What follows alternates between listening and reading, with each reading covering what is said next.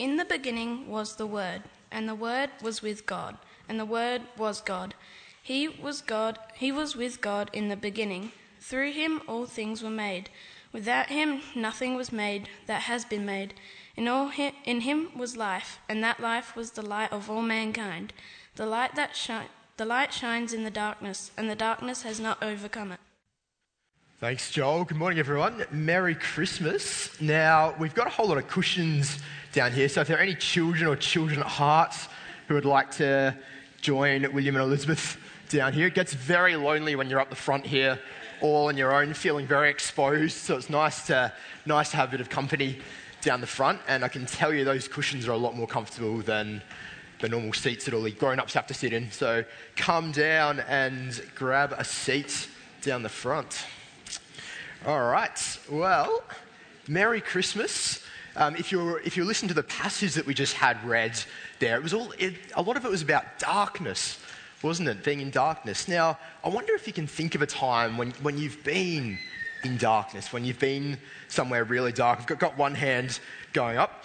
Now, I like to go for walks occasionally with Marty, who was up here a moment ago, leading the service. Who here likes going for walks? Anyone going for walks? Yeah, fair few hands going up. I like going for walks on 3 conditions, right? So firstly, it's not too long a walk. A short walk's a good walk, nothing too long. Secondly, it's fairly flat ground, nothing too steep. And thirdly, I like to see where I'm going. I like the sun to be shining as I go. Those are 3 pretty reasonable conditions, I think. Marty, though, he doesn't like any of those things. He likes to go for long walks up steep mountains at midnight. So that's the way he rolls. So we went for a walk a little while ago. It was really late at night. I've actually got a photo of me and Marty on that walk. So you can see there's me on the left. Actually, no, it might be I can't quite tell. You can kind of see one of us is on the left, one of us is on the right. It was a really, really good walk. We had lots and lots of fun. But it was dark. Have you ever felt so dark that you can't even see your hands in front of you? It's darkness, so dark that you can feel. You're walking up this steep mountain. It's pitch black. Every step, you're not sure if you're going to step off a cliff or step into a hole.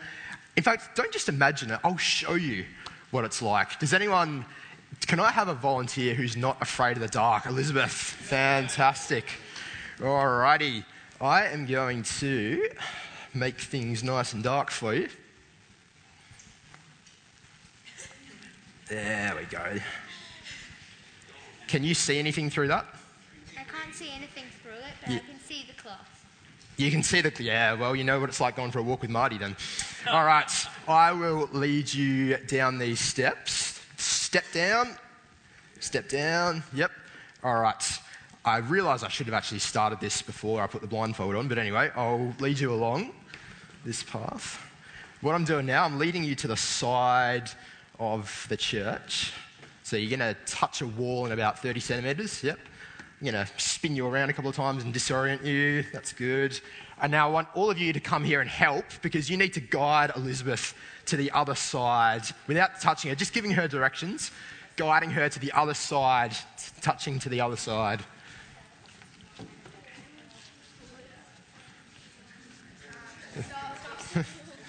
Little brother's doing a great job.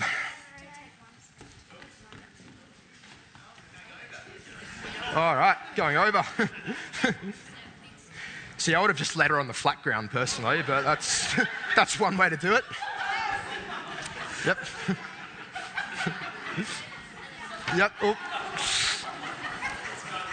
Someone just pre-fill an incident report form for me.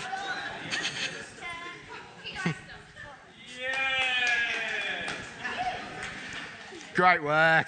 Good job, everyone. I'll take that blindfold off you, Elizabeth. Great work. You can grab a seat. So it's pretty hard, isn't it, walking in the dark? Doing something like that's really great in the light, but in the darkness, it's really hard. And so that was what it was like walking up that mountain. Well, that's what it would have been like.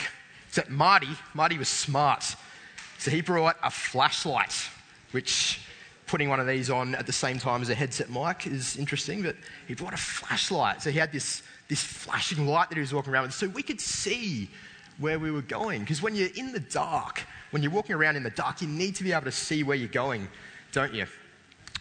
And life can be a bit dark sometimes, can't it? I don't mean just physically dark, but I mean that we can go through dark times in life. The world can be a dark place at times, when sad things happen to us or to people that we love, when people hurt us, when we hear about sad things going on around the world. It might be volcanoes overseas, or it might be bushfires just down the road from us. There are sad things that happen.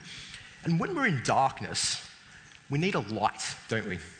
We need something to get us through that darkness. Now, the message of Christmas is about a baby being born. It's about shepherds who see angels. It's about wise men bringing gifts. But it's about more than that as well. It's about light coming into a dark place, a place where light was needed. See, when Jesus was born, he was a light coming into a dark world. That's what the John chapter 1 is all about. So what does it mean that Jesus is light coming into a dark world? What does that mean for us? Well, it means that we've all got a choice to make. Every single one of us has a choice to make. We're going to find out what that choice is soon. But firstly, we're going to stand and sing Happy, Happy Days as we remember back to that first Christmas. There was a man sent from God whose name was John. He came as a witness to testify concerning that light, so that through him all might believe. He himself was not the light. He came only as a witness to the light. The true light that gives light to everyone was coming into the world. He was in the world, and though the world was made through him, the world did not recognize him. He came to that which was his own, but his own did not receive him. Yet to all who did receive him, to those who believed in his name, he gave the right to become children of God, children born of not of natural descent, nor of human decisions or a husband's will, but born of God. Thanks, Joel. I've lost all my friends down the front. I need you back again. I'm still got 2 more talks to get through, all my own up here. Tell you what, how hot was last week? Absolutely sweltering. What was it, 46 degrees on Friday or something like that? I reckon there's 3 types of days. I reckon there's too hot to work, too cold to work, and too nice to work. And last week was way too hot to work. I tell you what, when it's that hot, there's really only one thing that hits the spot, isn't there? There's only one thing that you feel like that's going to satisfy you when that sort of weather is going on. You just feel like a nice, cool, refreshing glass, wrong slide, of iced coffee. That's it. That's what you need when the weather's hot. That's the only thing that's going to get you through. I'm a bit annoyed, to be honest, though. And I'll tell you why I'm annoyed. I thought Christmas probably isn't the best time to talk about this, but no, I've started now. Marty promised me he was going to get me an iced coffee for Christmas. He knew it's been that hot last week. It's been 46 degrees last week. It's going to be 42 degrees this Saturday. He knew that I needed an iced coffee this week, and he promised that he was going to get me one, and he hasn't. He hasn't even done it.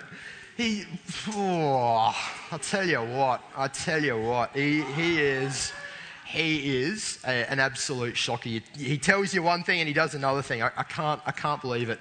But I wanted that iced coffee so badly. I've been hanging out for it, and I just it was the one thing I needed to get me through this. Sorry, William, in a moment. I'm happy doing a talk. It was the one thing that I really wanted. But do you see an iced coffee up here? He said he was going to leave it on this stage for me. Does any? Sorry, what?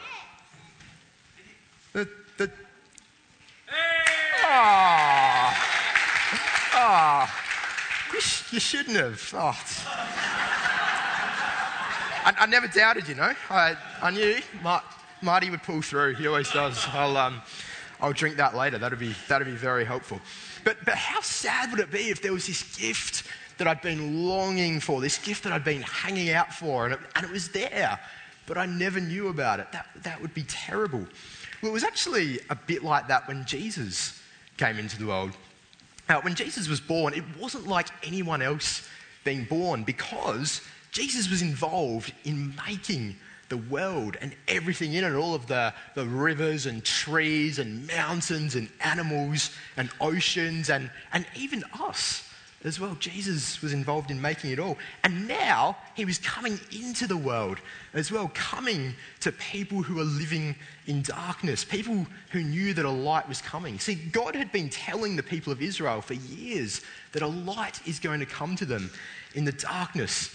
So they were waiting for God to act, waiting for this light to come in. In fact, we see in that passage that we just read that John the Baptist is even sent in advance to announce that Jesus is coming into the world so that when Jesus comes, people believe in him.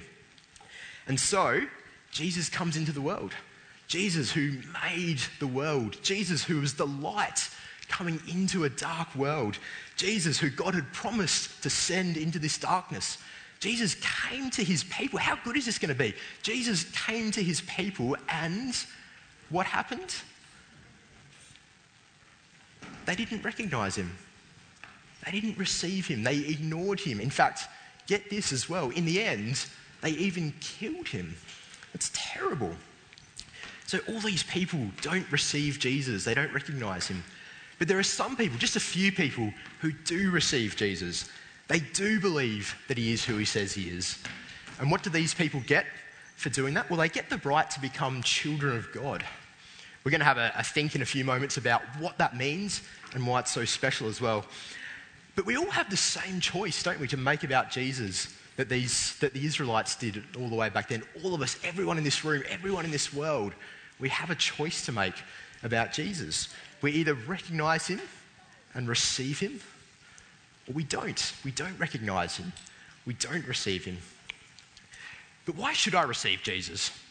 You know, why should I recognize Jesus? Why should I receive him if I haven't already?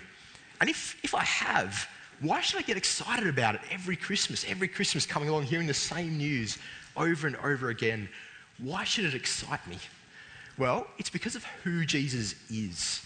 And we're going to think about that in a second, but we're going to sing about it first. We're going to sing about Jesus being the Word who became flesh. So let's stand together and we'll sing The Word Became Flesh.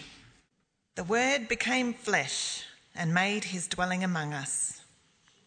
We have seen his glory, the glory of the one and only Son, who came from the Father, full of grace and truth. John testified concerning him. He cried out, saying, "This is the one I spoke about when I said, 'He who comes after me has surpassed me, because he was before me.' Out of his fullness we have all received grace in place of grace already given. For the law was given through Moses. Grace and truth came through Jesus Christ. No one has ever seen God, but the one and only Son, who is himself God and is in closest relationship with the Father, has made him known." Thanks, Rachel. Asked a moment ago, why should I believe in Jesus? Or if I do believe in Jesus, why should I still get excited about Christmas year after year? And it's because of who Jesus is. Because Jesus is the greatest gift. Now, who here has opened a Christmas present already this year? Anyone? Any parents generous enough to let kids open them early enough? Few parents with hands up as well. I wonder, can you think of the best Christmas present you've ever received, whether it was this year or in a previous year sometime? What was your best Christmas present ever, Elizabeth? My stocking, and it's a squishy pineapple with little water bits in. A squishy pineapple with little water bits in. There you go. Anyone who's forked out hundreds and thousands of dollars for Christmas presents this year, I'm sorry, but you have missed the boat well and truly. All right. I can think of a few really good ones that I've got over the years. Some of these are a few years old now, so there'll be a few people that some of this will be ancient technology for. But I reckon when I was about 13, I got one of these, a Sony Discman. Yeah, it was really, really good. I mean, it was completely redundant within 2 years because CDs got replaced with MP3, but it was kind of cool while it lasted. What else did I get? Oh, yes. And I don't know if anyone's seen one of these. It's those cricket balls you used to get that record how fast you bowl. Really, really cool gift. I mean, I don't think it actually worked properly. I was clocking speeds of about 170 k's an hour with it, which I think my cricket career would have progressed a little bit further if that had been accurate. But, you know, the general idea of it is pretty good. Alicia got me a really cool calendar last year for Christmas as well. Not that one, I couldn't find a photo of it. It was an even better one than that one. This really, really great calendar with funny pictures on it. But calendars are kind of useless after a year, aren't they? You know, the days of the year change around a little bit. You know, you can have the best calendar in the world, and thank you, but it's got a shelf life, doesn't it? Anyway, I'll dig myself out of that at some point. But Jesus isn't just a gift that breaks or that goes out of fashion or that becomes useless after a bit of time. And the reason for that is in verse 17, because grace and truth come through Jesus Christ. Grace and truth. These two words really help us to understand who Jesus is and why he's the greatest gift that we could ever receive, and why it matters whether we receive him or not. So let's have a start with truth. Jesus brings us truth because he shows us who God is. Let's have a look at verses 1 and 2. In the beginning was the Word. That's Jesus, the Word. And the Word was with God, and the Word was God. He was with God in the beginning. So Jesus, God the Son, he has existed forever with God the Father and God the Holy Spirit as well. But he didn't just stay up there in heaven. Have a look at verse 14. So the Word, Jesus, became flesh and made his dwelling among us. The Word became flesh. So in other words, the Word is Jesus. So Jesus became human. That's what's going on here. So in other words, God became one of us. And so seeing Jesus was seeing God in his glory. And as we read about Jesus, we read about God living and breathing and speaking as one of us. Not way up there, but down here with us. Have a look at verse 18. No one has ever seen God, but the one and only Son, who is himself God and is in closest relationship with the Father, has made him known. So that's truth. That's why Jesus brings truth, because Jesus, he wasn't just a good man. He wasn't just a wise teacher. Jesus has made God known to us. He has shown us who God is. All right, so that's truth. Let's have a think about grace now. So grace means something that we don't deserve, something that we didn't deserve to get. So Jesus came, verse 12, to give us the right to be God's children, which must mean that we didn't have that right to begin with. It was something that we didn't deserve. We don't get born into God's family by natural descent just because of who our parents are. We don't earn our way up to being part of God's family by doing good works. In fact, we can't do that because the problem is we've talked about the world being a dark place sometimes, haven't we? The darkness in the world, the bad things that happen. But the thing is, the darkness isn't just out there. The darkness is in here as well. And the problem is sin. None of us can perfectly obey God. We get things wrong. We mess things up. We hurt other people. We hurt ourselves. And we hurt God as well. So if that's the case, then how can God give us the right to become children of God? How can Jesus give us that right? Well, he lived the perfect life. And then he died in our place for our sin. And so only by God becoming one of us could we become children of God. Jesus, the Son of God, he became what we are. He became people living on earth, living in the midst of all of our messiness and all of our brokenness. And he did it so that we could become what he is, children of God. Sins forgiven, eternal life guaranteed. So Jesus, he became what we are so that we could become what he is. Or to put it another way, God came to us so that we could come to God. How great is that? The life and the death of Jesus shows us how personal and how loving God is, to come down to us, to make us his children. Now, maybe you're here this morning and you wouldn't consider yourself a Christian. You don't normally go to church. Maybe you're here with family. It's great to have you along with us. I hope you've enjoyed your time with us this morning. I'd encourage you this Christmas to think about the person of Jesus. There might be issues with Christianity that you have. I reckon just leave them to the side just for now and think about who Jesus is. Does Jesus bring grace and truth? Because if Jesus offers us the right to become children of God, and if Jesus shows us who God is, then he's worth taking very, very seriously. So why not, if you've got a bit of time off over Christmas, why not sit down and have a read through the rest of John's Gospel? We've read through the first part of chapter 1. You can read through the rest of the book and really decide for yourself who Jesus is. Is he just a good man and a good teacher, or is he more than that? And for those of us here who are followers of Jesus, I encourage you as well to fix your eyes on Jesus this Christmas. There are so many things we can get distracted by this Christmas: the food, the shopping, the family, the stresses that come with all of that. And so often in life, God can seem so distant, can't he? God can seem so far away from us. But Jesus reveals God fully to us. See, God knew the worst things about us. He knew the very worst things that we'd never want anyone else to know about. And he still loved us enough to send his son down to save us, to make us his children. So we've talked about Jesus being light in the darkness and what that means for us. Jesus says the same thing himself a bit later on when he's grown up. He says, "I am the light of the world. Whoever follows me will never walk in darkness, but will have the light of life." So Jesus is our light shining in the darkness. Now, this doesn't mean that life is never going to be hard. What it does mean, though, is that we will never be without hope. We'll never be without hope because the Word became flesh. Jesus became human.